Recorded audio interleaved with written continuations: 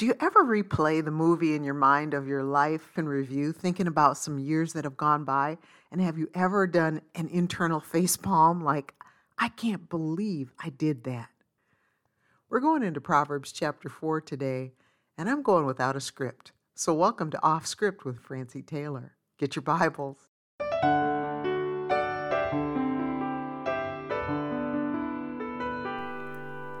Thank you for joining Keep the Heart for today's podcast with Francie Taylor.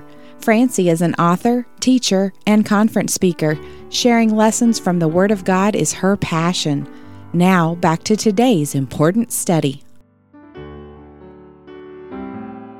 I remember my college years really vividly, especially my first year, because I made some of the biggest, dumbest mistakes of my life in my first year of college.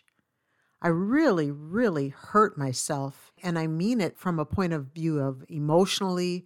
Spiritually, I was not saved yet, but I did definitely do a lot of damage. I was beat up in my soul after I came out of that first year of college. If you could think of any bad thing to do, I certainly was introduced to it in that first year where you clump a bunch of students together who are many of them on their own for their first time without adult supervision. Because at secular college, they have a rule book, but they hardly make you follow it. And besides that, nobody's monitoring anything. At least they weren't at the school where I was. But suffice it to say, it sure wasn't Bible college. But you know what God did? He took my big bucket of lemons and turned it into lemonade anyway. Because when he saved my soul in 1977, it didn't matter that I had such a torn up past. He reached way back in the pack when he reached me and saved my soul. And I'm so grateful. It's probably one of the reasons why I'm so passionate about sharing Bible studies and lessons from his word. But I'm especially interested in things that help people to apply things to their lives. So let's do that in our off script tonight. Let's look at some practical applications that you can make from studying Scripture. If you're studying a proverb a day, you're eventually going to come to this chapter because it's Proverbs chapter 4 that we're going to be in tonight. And one of the things we're going to do is we're just going to take a look at the topic of wisdom, because wisdom is, the Bible says, the principal thing. It's also the main thing that people are lacking when they get into trouble. So let's take a look at that, and then let's just see the corresponding verses for these simple thoughts in this little off-script session. First of all, forsake ye not my law means don't abandon it and don't leave it. Proverbs 4, 1 through 2 says, Hear ye children, the instruction of a father, and attend to no understanding, for I give you good doctrine, forsake ye not my law. Why do you think the Bible had to even say, forsake ye not my law? Because we're prone to forsake his law. We're forgetful creatures, and it's very convenient and easy to forget principles of Scripture. Look around you. There are so many people walking around in this world today. Some of them are some really loud voices, in fact. And they will every now and then let it slip that they grew up in church. Now, I hope that means more than just their body was present on a pew. In many cases, what it also means is there was a time in their life where they asked Christ to be their Savior, and they were truly born again.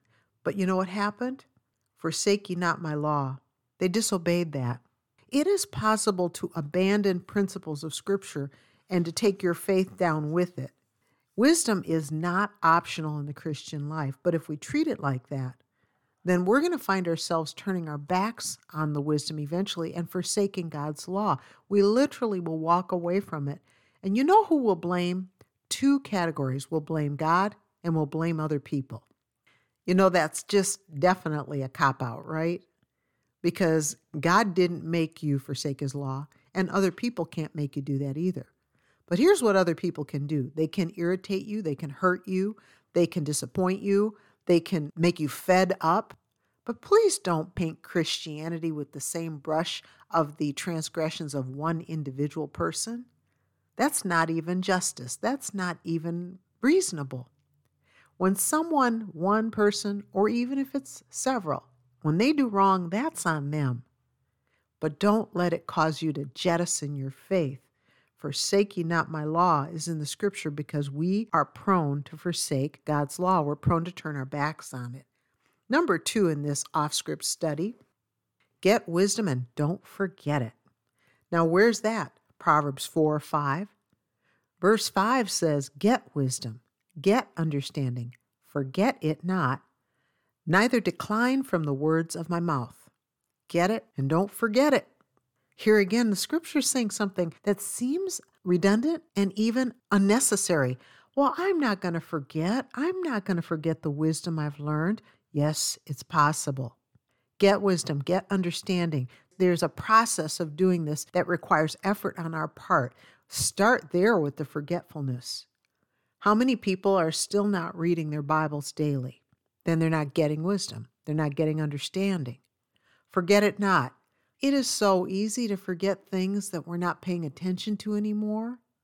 I mean, how many of you have phone numbers stored in your cell phone so you don't even have to look up numbers anymore? So then the next follow-up question to that question, do you even know your own phone number? I remember being asked for my phone number once and I said, And for a second there, I had to really think about it. I really, truly don't know my home phone number, but then who has those anymore? Oh, some of us still do, but I digress. Get it and don't forget it. That means that repetition is going to be required for us to retain the scripture, and then we'll retain the wisdom that comes with it. Number 3 in our off-script study, wisdom preserves and guards us. When we look at Proverbs chapter 4, verse 6, we see this. Forsake her not, that her is wisdom, and she shall preserve thee.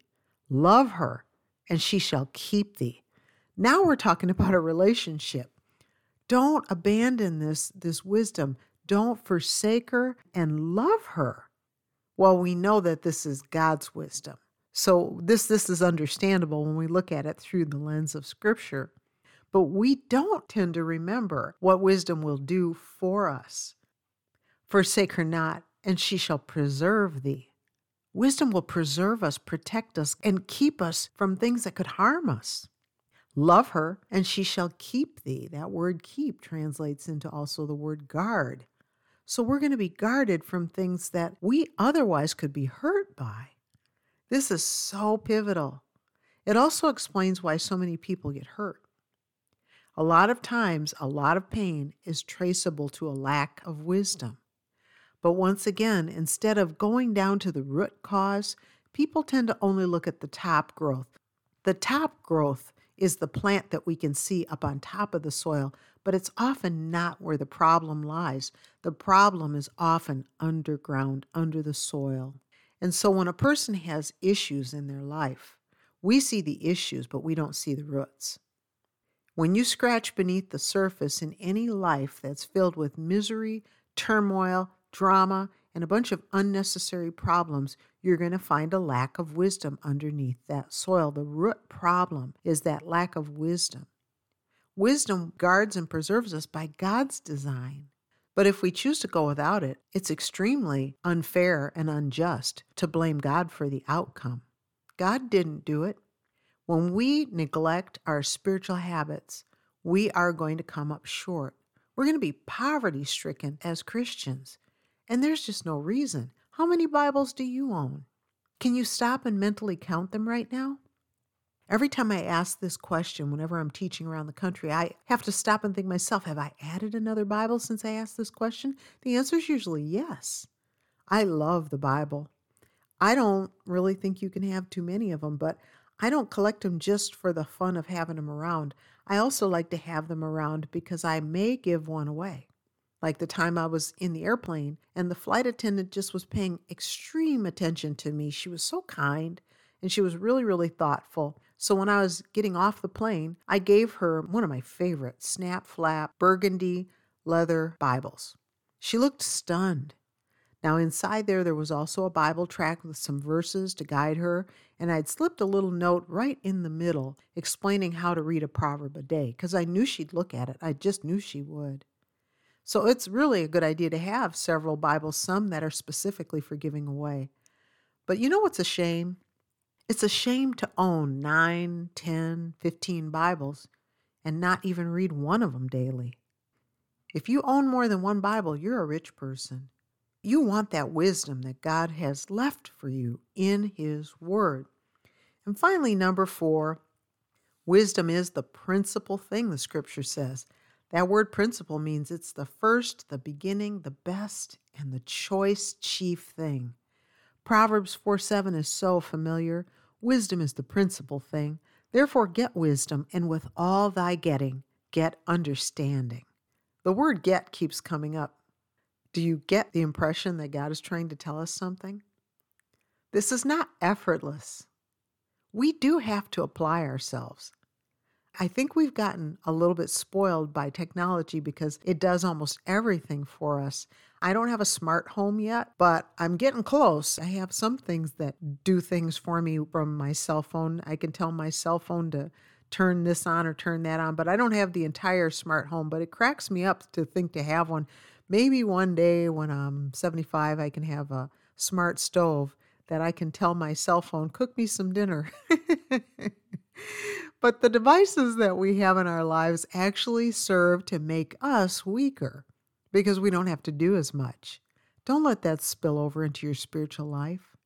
It might be a good idea to keep paper Bibles on hand just for this reason. I'm not against technology at all. I'm surrounded by it. But there's something really special about turning a Bible page.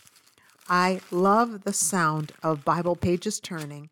My Bible pages are bent up and fingerprinted and marked and highlighted, and there's little notes in the margin. The biggest treasure in this whole house are my Bibles and the notes in my Bibles. Invaluable.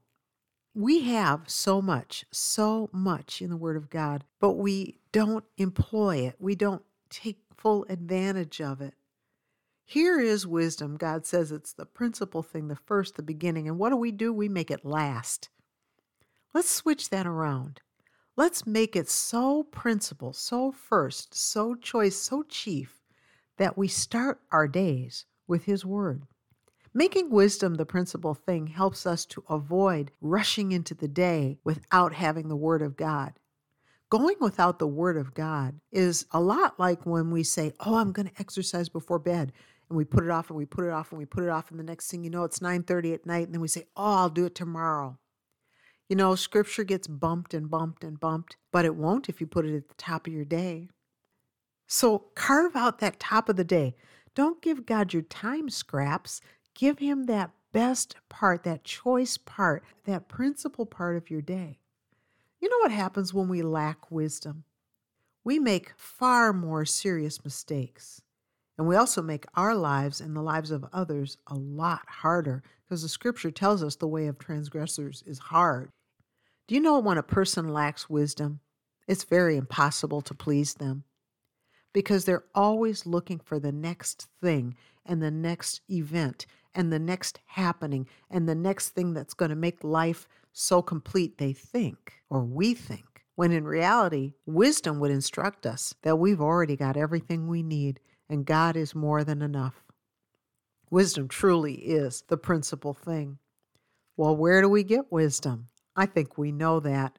In closing, we're going to look at Proverbs 8 and verse 34. And yes, you're going to hear a page turn because I have a good old-fashioned Bible on my desktop here. This is off script, so I can make noises with Bible pages in the background. Don't you agree? Proverbs 8:34 says, "Blessed is the man that heareth me, watching daily at my gates, waiting at the posts of my doors." This is daily Bible study. This is not something that we do on occasion, or it's not just something that we grab and run out the door with on Sundays and Wednesdays. This is a daily relationship with God. It's so important. Understand it's vital. Instead of treating it like it's optional, treat it like it's so essential that your very life can't go on without it. You've been listening to Francie Taylor. For more from Francie, visit keeptheheart.com for devotionals, books, and the popular Bible study series, ICU, In Christ Unconditionally. ICU is flexible by design and encourages users to develop the habit of daily Bible study. Visit keeptheheart.com today. Thank you for listening.